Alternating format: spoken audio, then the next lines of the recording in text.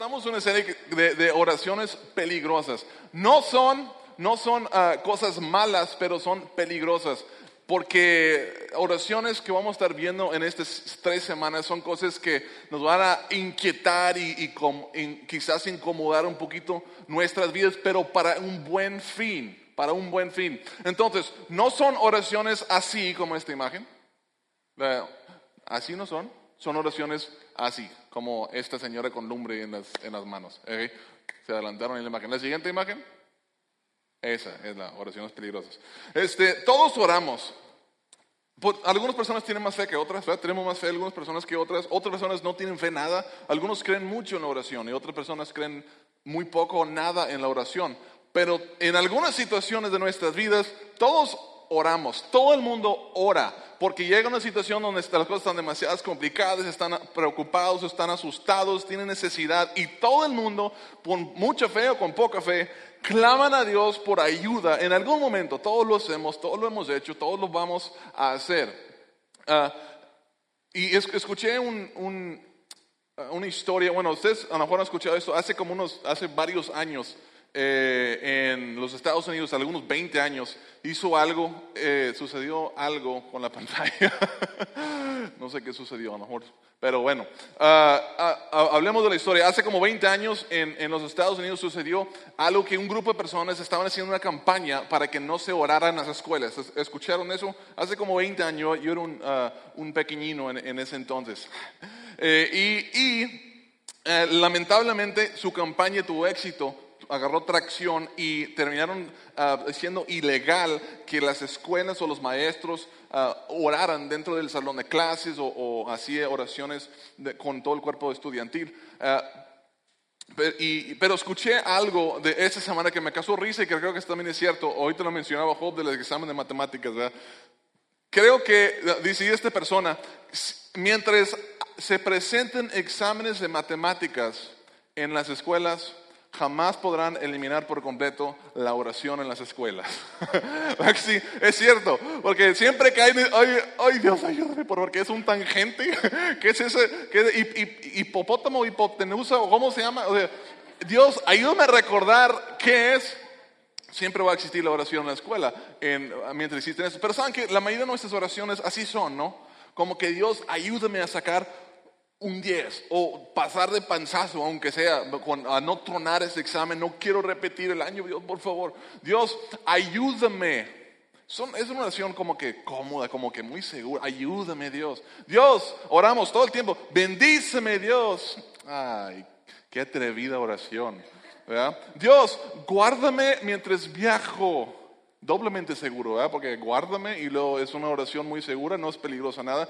Oramos muchas oraciones así, pero pocas veces hacemos oraciones peligrosas como lo que vamos a hacer en esa serie. En esa serie vamos a estar hablando de 3 oraciones diferentes y yo los voy a estar retando. Ahora, no tienen que serlo. Eso no es para las personas miedosas o que no les gusta los retos, no les gusta avanzar, no les gusta cambiar y ser mejor. Si prefieres así tranquilo, pues escuche los mensajes, pero pues no tienes que hacer la oración. Pero yo los voy a estar retando a que hagan esas oraciones peligrosas. La segunda semana vamos a estar orando Dios, quebrántame. Quebrántame. Eso es una oración incomodísima para nosotros. Nadie le gusta el quebranto, nadie le gusta sentir en necesidad, pero vamos a descubrir que hay algo que no podemos obtener. El otro lado del quebranto no podemos obtenerlo sin haber pasado por esa situación. Hay una dependencia de Dios, un entendimiento, una sabiduría, una cercanía a Dios que no podemos tener sin pasar por el quebranto. La tercera semana vamos a orar, Dios, envíame. Esa es una oración peligrosa, una oración que puede literalmente cambiar el rumbo de tu vida. Y para algunas personas estoy seguro que durante esta serie algunas oraciones que vamos a estar haciendo incluso puede cambiar tu destino eterno. Así que los animo a que acepten el reto de estas oraciones que vamos a estar haciendo. Hoy vamos a estar hablando de una oración que es igualmente peligrosa que las siguientes semanas. Es una oración que David oró en el Salmo 139. Todos conocemos a David, el rey David, el famoso que mató al Goliat, al gigante, y después se hizo rey. En una situación de su vida, él ya era rey en ese entonces, y sus enemigos lo estaban acusando de tener malos motivos, o estar haciendo las cosas mal, como que no estar bien con Dios, o estar haciendo las cosas por malicia. Y David se pudo haber discutido con ellos, pudo haber sacado sus evidencias, su razonamiento, dice, no es cierto, porque esto es el otro, y para que vean. Pero David no hizo eso. Lo que David hizo, en vez de defenderse ante esas personas, se fue a un lugar a solas con Dios y oró esta oración. Y gracias a Dios él lo escribió y se ha conservado 3000 años esta oración hasta llegar a nosotros, y hoy podemos nosotros beneficiarnos de esa oración de David. La oración dice lo siguiente, Salmo 139, versículos 23 y 24 dice: examíname, oh Dios, y conoce mi corazón. Pruébame y conoce los pensamientos que me inquietan. Señálame cualquier cosa en mí que te ofenda y guíame por el camino de la vida eterna. Yo quiero, como para ir acostumbrándonos un poquito a esto, no te voy a decir que lo ores ahorita, si no lo dices en serio, no tienes que hacerlo, pero vamos a leerlo todos juntos, ¿ok? Para entrar en esto. Salmo 139, 23 y 24 dice: examíname, oh Dios, y conoce mi corazón. Pruébame y conoce los pensamientos que me inquietan. Señálame cualquier cosa en mí que te ofenda y guíame por el camino de la vida eterna. Nosotros vamos a tomar este versículo, esta oración de David, y vamos a dividirlo en 4 secciones y examinarlo más de cerca. La primera parte dice básicamente, David, examina mi corazón, examíname, oh Dios, y conoce mi corazón. ¿Por qué nosotros, o por qué David oraría: examíname, oh Dios, y conoce mi corazón? ¿Acaso Dios no conocía ya su corazón? ¿Acaso Dios no sabía que el corazoncito de David era un buen corazoncito? ¿Por qué nosotros debemos de decirle a Dios: examina mi corazón? Dios conoce tu corazón, seguramente sabe que tienes un buen corazón. Mi tocayo, el profeta Jeremías, tiene algo para contrarrestar el argumento de que yo tengo un buen corazón o que tú tienes un buen corazón.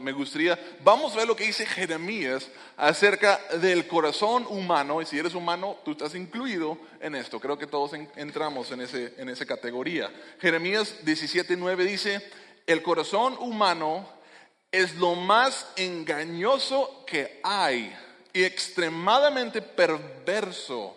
Eso es incómodo, como que yo no quiero que digan eso de mi corazón. ¿Quién realmente sabe qué tan malo es? Lo más malo, engañoso que hay, extremadamente perverso. Jeremías era duro para hablar, ¿verdad? O sea, a lo mejor exageró. Pero Jesús, el de las parábolas y los milagros, el Dios de amor, seguramente lo puso de otra manera. Pues veamos qué dice Jesús acerca de nuestro corazón. Porque del corazón salen los malos pensamientos, los homicidios, los adulterios, la inmoralidad sexual, los robos, los falsos testimonios y las calumnias.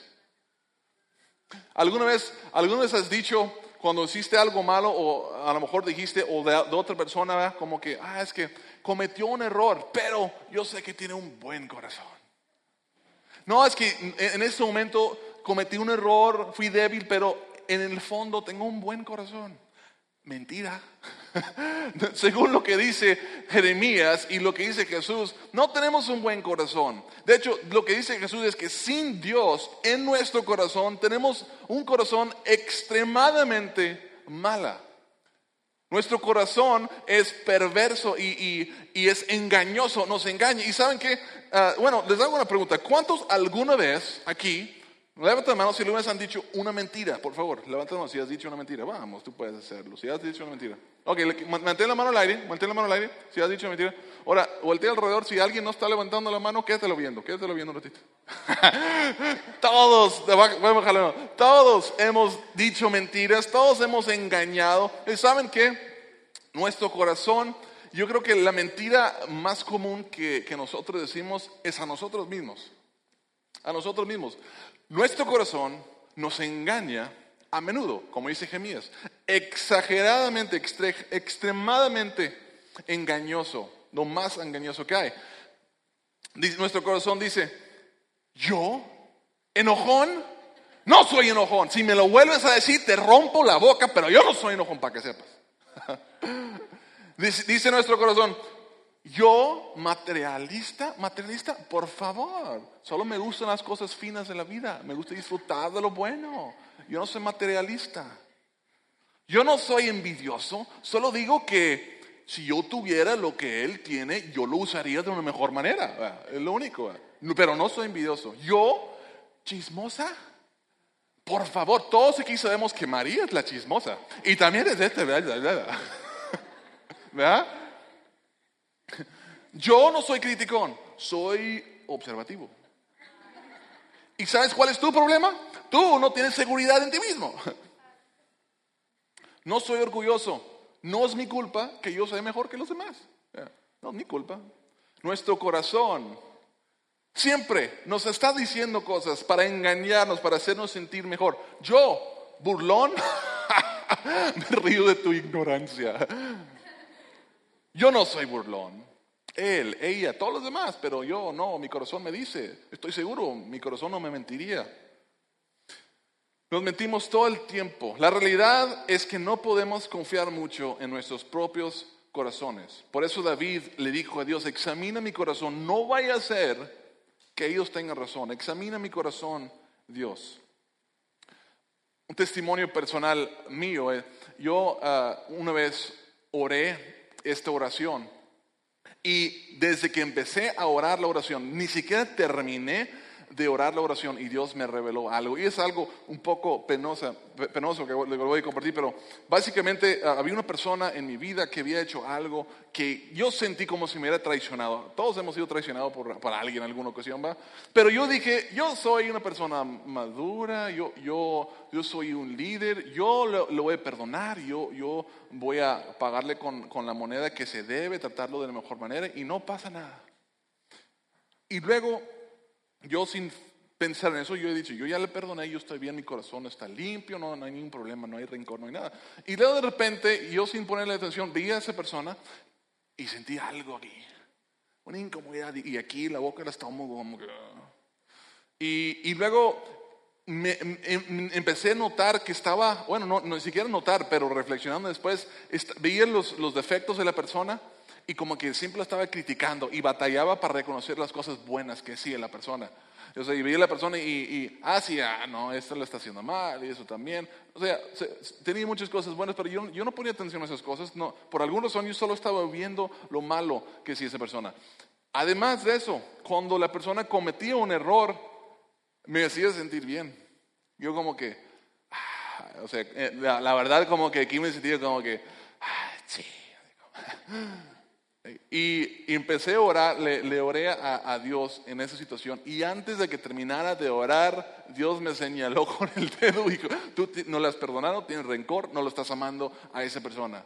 Y dije, Dios, tienes que estar equivocado. Estás hablando del que está detrás de mí, ¿verdad? Porque mi corazón me dijo que ya lo perdoné. Mi corazón me engañó. Qué buen pastor tienen ustedes, ¿verdad? Orar para que Dios te examine es una oración peligrosa, porque Dios te va a revelar cosas que tú no quieres escuchar. Pero si no te lo revela, no lo vas a poder tratar y no vas a poder cambiar esa situación que está en tu vida. No nos agrada, pero necesitamos orar. Yo los animo a orar. Examíname, oh Dios. Siguiente parte de la oración, David dice, básicamente, revélame mis miedos. Examíname, oh Dios, y conoce mi corazón, pruébame y conoce los pensamientos que me inquietan. ¿Qué te inquieta? ¿Qué te preocupa? ¿Qué te da miedo? No estoy hablando de las arañas y las víboras y los ratones o los payasos, si eres como yo, ¿verdad? Y por cierto, que no para que sepan ustedes, en mi cumpleaños, mis fiestas, por favor no lleven payasos, y especialmente los que se pinten de blanco la cara. Yo vi la película del payaso, eso cuando era niño, y me confirmó que los payasos no son de Dios. Así, eso no, así, cuidado, si eres payaso no te me acerques mucho. Pero no esos miedos o inquietudes. O sea, ¿qué es lo que te preocupa? Aquí te va una buena pregunta. ¿Qué es lo que te roba el sueño en las madrugadas? ¿Qué es lo que hace sentir esa presión en tu corazón, ese miedo, esa preocupación? ¿Qué es lo que te asusta, te preocupa? ¿Puede ser perder el trabajo? Es que si pierdo el trabajo, quizás oye, algo de finanzas, me preocupa que no voy a completar, que no voy a tener lo que yo necesito. Quizás es no casarte, y si me quedo solo o sola y no me caso. O quizás es estar en un matrimonio con problemas y no poder salir adelante, o no mejora, estar atrapado en un matrimonio que no mejora. Quizás tiene que ver con perder un ser querido. Es que no quiero perderlo y siempre te preocupa, te absorbe eso demasiado. Quizás es que le pase algo a tus hijos. ¿Cuántos tienen miedo así de las mamás batallan mucho con eso? Oye, es que si algo le pasa y nos preocupamos y nos asustamos todo el tiempo, preocupados por esas cosas.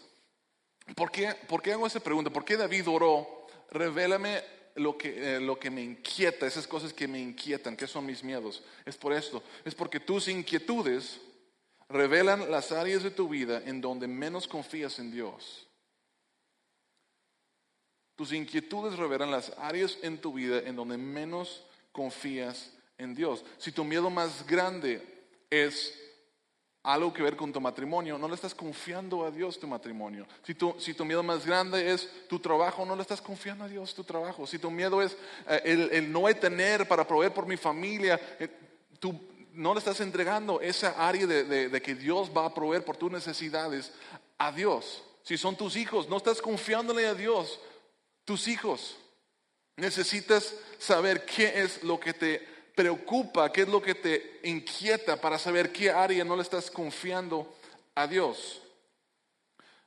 Yo estuve orando esta oración de David toda esta semana y Dios me reveló algunas cosas de mi corazón, cosas que hay aquí que yo me había estado engañando por tiempo y le quiero compartir con ustedes, pero la verdad es un poco, me da un poco de vergüenza compartirlo. Pero básicamente fueron varias cosas y luego me llevó Dios como que una cosa que realmente estaba al fondo de todo esto. Una de las cosas que me dan miedo es fracasar. Me da miedo el fracaso. De hecho, si he tenido éxito en mi vida muchas veces, es porque tengo un miedo al fracaso, tanto que me absorbe eso y me preocupa tanto que paso tiempo trabajando y preocupado y pensando en cosas porque no quiero que fracasen. Y algunas veces han terminado teniendo éxito, pero no es porque yo soy bueno, es porque me absorbe en veces el miedo del fracaso.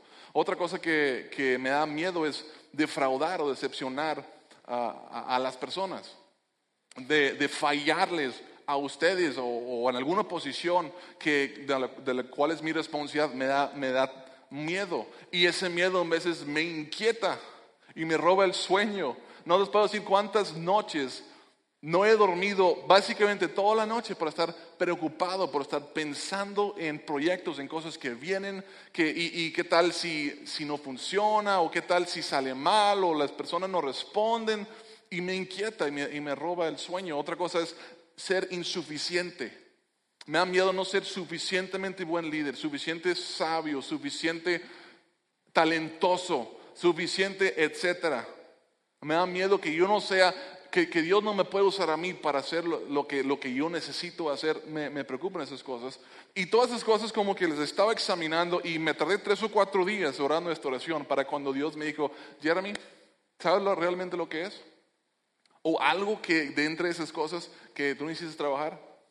A mí me da miedo perder la aprobación de las personas. Me da miedo perder la aprobación de las personas. Y estoy diciendo, a lo mejor eso es más de lo que tú querías saber. Pero, y eso es algo muy peligroso en la cual yo tengo que estar trabajando. Yo lucho con eso. Porque en la posición en la que yo estoy, Yo en veces Dios me está diciendo, Jeremy, dale con la iglesia, es por aquí, haz esto, haz el otro. Y si yo me dejo dominar por ese miedo, yo voy a decir, y si las personas no les gusta, y pierdo su aprobación. Y si a algunos se ofenden, y pierdo su aprobación, y se van, y fracasa esto que estamos tratando de hacer. Y si la gente me ve diferente, porque cada vez que hagamos un cambio, y les voy a decir, siendo bien sincero, acabamos de iniciar, cambiamos el horario del servicio, iniciamos un segundo servicio, y era una preocupación decir, y si la persona no les gusta, y si no les agrada, y si se molestan, y si se ofenden, y pierdo su aprobación, Dios está seguro. ¿Cuántas veces en mi vida no he tenido que luchar con eso? Estoy simplemente siendo real. Y sabes que cuando Dios me reveló eso, también me reveló otra cosa. Y yo lo he estado compartiendo con algunas personas esta semana sin saber que lo iba a compartir en el mensaje el día de hoy. Pero Dios me llevó la semana pasada en un retiro que yo tuve a un pasaje de Filipenses capítulo 4, versículos 4 al 7. Lo compartí con el grupo pequeño el otro día. Y dice Pablo hablando ahí, dice, alégrense siempre en el Señor, insisto, alégrense, que su amabilidad sea evidente a todos. El Señor está cerca. Y dice Pablo, no se inquieten por nada. No se inquieten por nada, más bien en toda ocasión con oración y ruego presenten sus peticiones a Dios y denle gracias. Y la paz de Dios que sobrepasa todo entendimiento cuidará sus corazones y sus pensamientos en Cristo Jesús. No les puedo decir cuántas veces ya había leído y escuchado ese versículo. Pero hasta que yo no le dije a Dios, examina mi corazón y muéstrame lo que me inquieta, lo que me asusta. Y luego me llevó a este pasaje y dijo, aquí está la solución a lo que tú tienes. Entonces cobró vida el pasaje para mí. Y dije, eso es lo que yo tengo que hacer. Entonces lo que he estado haciendo literalmente toda esta semana es siendo alegre. Digo, Dios, eso es lo que me preocupa. Aquí está. Pero gracias por todo lo que has hecho, por todo lo que estás haciendo. Y ¿sabes qué, Dios? Gracias por tu promesa. Porque dice, den gracias y la paz de Dios que sobrepasa entendimiento estará con ustedes. Y entonces, una de las cosas, yo estoy agradecido con Dios porque aunque yo pierda la aprobación de las personas, yo tengo la aceptación de mi Padre Celestial. Él me ha perdonado, me ha adoptado como su hijo y por lo tanto estoy bien. Y la verdad que Dios me llevó a descubrir esta semana es lo siguiente, que yo tengo que amar la aprobación de Dios más de lo que temo perder la aprobación de las personas. Tengo que amar la aprobación de Dios más de lo que temo perder la aprobación de las personas. Y he estado aplicando esa palabra en mi vida y está funcionando. La verdad, ni una de esas cosas me ha robado el sueño en toda la semana, les puedo decir. Y he estado muy alegre, estoy agradecido con Dios, porque yo he descubierto una paz que sobrepasa entendimiento aplicando la palabra de Dios. Pero ¿sabes qué? Nunca lo hubiera descubierto si no le hubiera dicho a Dios, examina mi corazón y revela todo lo que está en mí que me inquieta. Y una vez que Dios me lo reveló, entonces Él empezó a orar en esa área de mi vida. Por eso David lo oró y por eso yo los animo a ustedes a estar orando esta oración. Tercera cosa que oró David, señálame mis pecados. Esta seguramente es la parte más incómoda de toda la oración, ¿no? Señálame mis pecados, señálame cualquier cosa en mí que te ofenda. Es fácil ignorar nuestros pecados. Es bien fácil reconocer los pecados de otras personas. Es que ella es impaciente y él es enojón y es arrogante y es orgulloso y no sé, decimos tantas cosas, chismoso y etcétera. Es bien fácil ver en otras personas, pero ver en nosotros es otro boleto, es otra comodidad. Yo tuve una discusión, una ocasión con mi esposa, casi nunca sucede esto, pero estaba yo platicando con mi esposa y no me acuerdo ni por qué, esto pasó hace un buen tiempo de la historia que les voy a contar. Y estábamos discutiendo y a mí no me gusta perder las discusiones, ¿verdad? Y estamos discutiendo y me dice mi esposa, es que ya siempre tienes que tener la última palabra, tienes que ganar y tienes que tener la última palabra. Y yo dije, no es cierto, tú tienes que tener la última palabra. Y mi esposa no dijo nada. Y dije, acabo de comprobar que ella tiene razón. Sí, es cierto, pero es difícil. Ya después, en ese momento no me cayó el 20, pero examinándome después dije, sí, es cierto. Y yo estaba viendo su falta, que ella no quería ir para la discusión, pero yo fui el que tuvo la última palabra. Yo tenía que ser el último en decir lo mío, en señalarle con el dedo. Y es difícil reconocer eso en nosotros muchas veces. Necesitamos pedirle a Dios que nos ayude a saber qué es lo que no le agrada, qué es lo que nosotros tenemos que no le agrada a Él. Hay tres cosas que necesitamos hacer. Y hay tres preguntas que necesitas hacerte cuando haces esta oración. Pongan mucha atención porque son importantes. Nos vamos a pedir a Dios que nos señale cualquier cosa en mí que a nosotros que le ofende a Dios. Y hay tres preguntas que debemos acompañar. La primera es, ¿qué me está tratando de decir otros? ¿Qué me están tratando de decir otras personas? Lo que debes de hacer literalmente es pensar en qué me están diciendo. Bueno, la mayoría de las veces nos han estado diciendo, pero los hemos ignorado. Entonces, llévalo un paso más allá y pregúntale a otras personas. Pregúntale a tu esposo, pregúntale a tu esposa, a tu mejor amigo, a tu amiga, a tu líder de grupo pequeño, a tu compañero del trabajo. Pregúntale, oye, ¿qué has visto en mí que no está bien? Escuche lo que te tienen que decir. Otra cosa que necesito preguntarte, ¿qué cosas estoy tratando de justificar? Yo no creo que sea tan malo eso. Comparado con todo el bien que hago, esto no es nada. Me lo merezco. Ni le está afectando a nadie. No pasa nada, nomás soy yo. ¿Qué estás tratando de justificar? Pregunta número 3. ¿Qué tema me pone a la defensiva? Cuando la gente dice algo y tú explotas. Oye, quería decirte que tú eres un orgulloso. ¿Qué? Yo no soy orgulloso. Es más, yo soy humilde de corazón. Está la Madre Teresa y luego soy yo. O sea, así está. En la historia del mundo. Tú eres el orgulloso. ¿Qué te pone a la defensiva? Nomás menciona cualquier cosita y... Eso probablemente refleja una área en la cual tú tienes algo que hacer, algo que trabajar. Por eso y una vez que Dios te revela cuál es lo que está mal en tu corazón, hay dos cosas que necesitas hacer. Necesitas confesarlo a Dios y confesarlo a otros. Muchas veces nosotros confesamos a Dios, pero no confesamos a otros. Hoy Dios sabe todo de mí, es fácil confesarle cosas a Dios, que todo sabe. Pero la palabra dice, necesitamos confesar nuestros pecados a Dios para ser perdonados. Y confesamos nuestras ofensas a los demás para ser sanados. Es decir, dejar de estar haciendo esa actividad o bateando en ese pecado que nosotros estamos cometiendo, estamos batallando esa área de vida que no hemos podido avanzar. Por eso es tan importante los grupos pequeños.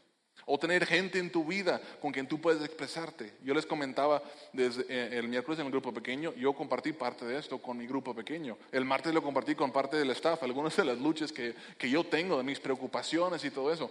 Yo necesitaba compartir eso con alguien más. Lo estoy compartiendo con ustedes porque yo quiero cambiar esa área y necesito confesarlo. Si voy a cambiar, tú necesitas, una vez que sepas qué es, arrepiéntete con Dios y confésala a otros para que seas sanado, para que cambies, para que salgas adelante. ¿Qué te va a revelar Dios cuando le pidas esto? Que eres materialista quizás, chismoso, orgulloso, arrogante, envidioso, lujurioso, flojo, rebelde, egoísta. No sé. Pero cuando te lo revele, no lo niegas. Negar lo que Dios te dice no es una evidencia en contra de lo que te está diciendo. Negar lo que otros te dicen no cancela si es verdad o no cambia si es verdad. Acepta lo que te dicen, acepta lo que te dice Dios. Y por último, David le ora a Dios, guíame. Dice, y guíame por el camino de la vida eterna. Cuando le pedimos a Dios, examina mi corazón, revela mis miedos, señálame mis pecados, Dios te va a revelar algo, créeme. Te va a revelar probablemente un montón de cosas si lo estás orando. Y cuando Él hace eso, tú necesitas buscar su guía porque tú no vas a poder dejar esas cosas. Yo no puedo dejar esas cosas sin estar siguiendo a Dios, sin el guía de Dios, sin la ayuda y el poder de Dios en mi vida. Y tú necesitas eso también. Y eso es súper importante. Escúchame, si tú eres un cristiano, un seguidor de Jesús de hace años, especialmente, eso es súper importante esta oración para nosotros. ¿Por qué?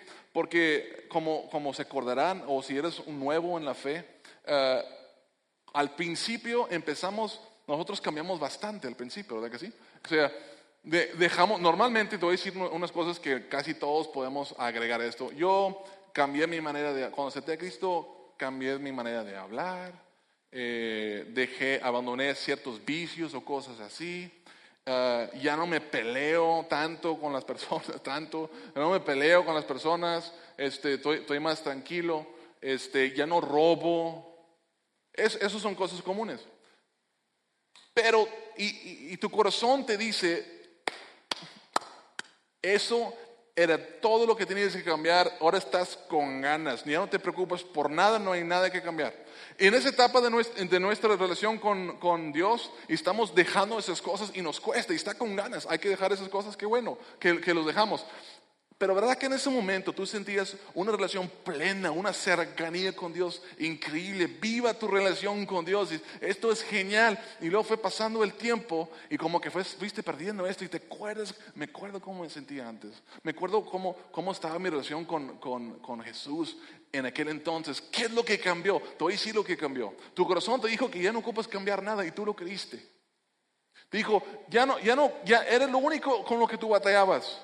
Tú no eres orgulloso, tú no eres jactancioso, tú no eres rebelde, tú no eres chismoso, tú no eres enojón, tú no esas cosas son fáciles de esconder.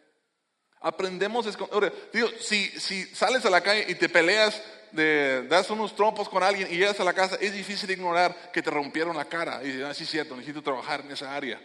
Pero, ¿eres envidioso? ¿Eres materialista? ¿Eres egoísta? Esto es más fácil, es más difícil notar, es más fácil esconder y disimular muchas de esas cosas. Y la realidad es que muchos de nosotros tenemos años batallando con esas cosas en nuestras vidas y nos hemos estado diciendo todo el tiempo, yo no batallo con eso. Y escuchamos una predicación, alguien dice algo que habla directo a ese problema en tu vida y no te cae el 20, porque tú dices, ojalá y aquel hubiera estado aquí para escuchar este mensaje. Pero tú no reconoces que esa palabra era para ti. ¿Por qué tu corazón te ha engañado? Ni siquiera sabes, no reconoces que tienes ese problema. Si quieres volver a tener esa relación y esa emoción en tu relación con Jesús, hablando los que tienen años en esto y lo han perdido, necesitas empezar a hacer lo que estaba haciendo en el principio, que era cambiar. Necesitas dejarle de ignorar lo que Dios te está diciendo, aceptar que esa palabra es para ti y empezar a hacer cambios en tu vida. Y si lo haces, te aseguro que se va a avivar esa relación y esa pasión y esos sentimientos también van a regresar. Pero le hemos estado diciendo a Dios por 8 años, 10 años, le hemos estado ignorando todo lo que nos dice. Y luego nos preguntamos, ¿por qué no me bendice Dios? ¿Y por qué no siento lo que sentía antes? ¿Y por qué no tengo la misma alegría que antes? Necesitamos, o yo los reto a estar orando esta oración. Entonces, ¿qué vamos a hacer? Vamos a orar, vamos a escuchar qué dice Dios y otras personas, vamos a aceptar lo que nos dicen, vamos a confesarlo a otras personas y luego vamos a seguir a Jesús. Y Él nos va a empezar a cambiar. Yo quiero animarlos a orar esta oración el día de hoy. Ahora sí, te voy a retar a que hagas esta oración. Los invito a que cierren sus ojos. Si quieren, cierren sus ojos y repiten después de mí. Y quiero que cierren sus ojos. Los invito a que lo hagan por un motivo muy específico. Porque no se trata de lo que me estás diciendo a mí ni a la persona que está a tu lado. Eso es entre tú y Dios. Y yo quiero que estés bien concentrado en que tú lo vas a pedir eso a Dios. Si lo vas a orar, lo estás diciendo a Dios. Díselo directamente a Él. Di, examíneme, oh Dios. Repiten después de mí. Examíneme, oh Dios. Y conoce mi corazón. Pruébame y conoce los pensamientos que me inquietan. Señálame cualquier cosa en mí que te ofenda. Y guíame por el camino de la vida eterna.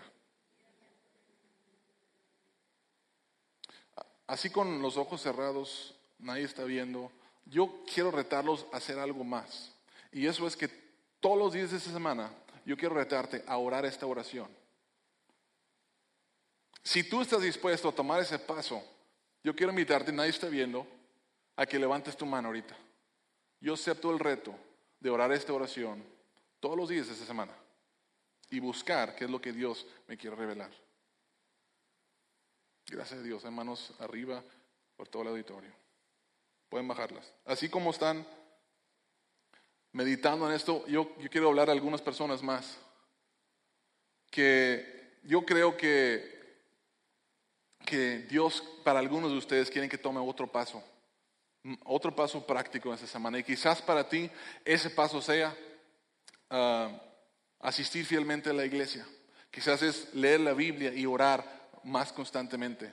Quizás para ti es compartir tu fe con alguien más, invitarlos a la iglesia, acompañarlos a ellos en una relación con Jesucristo.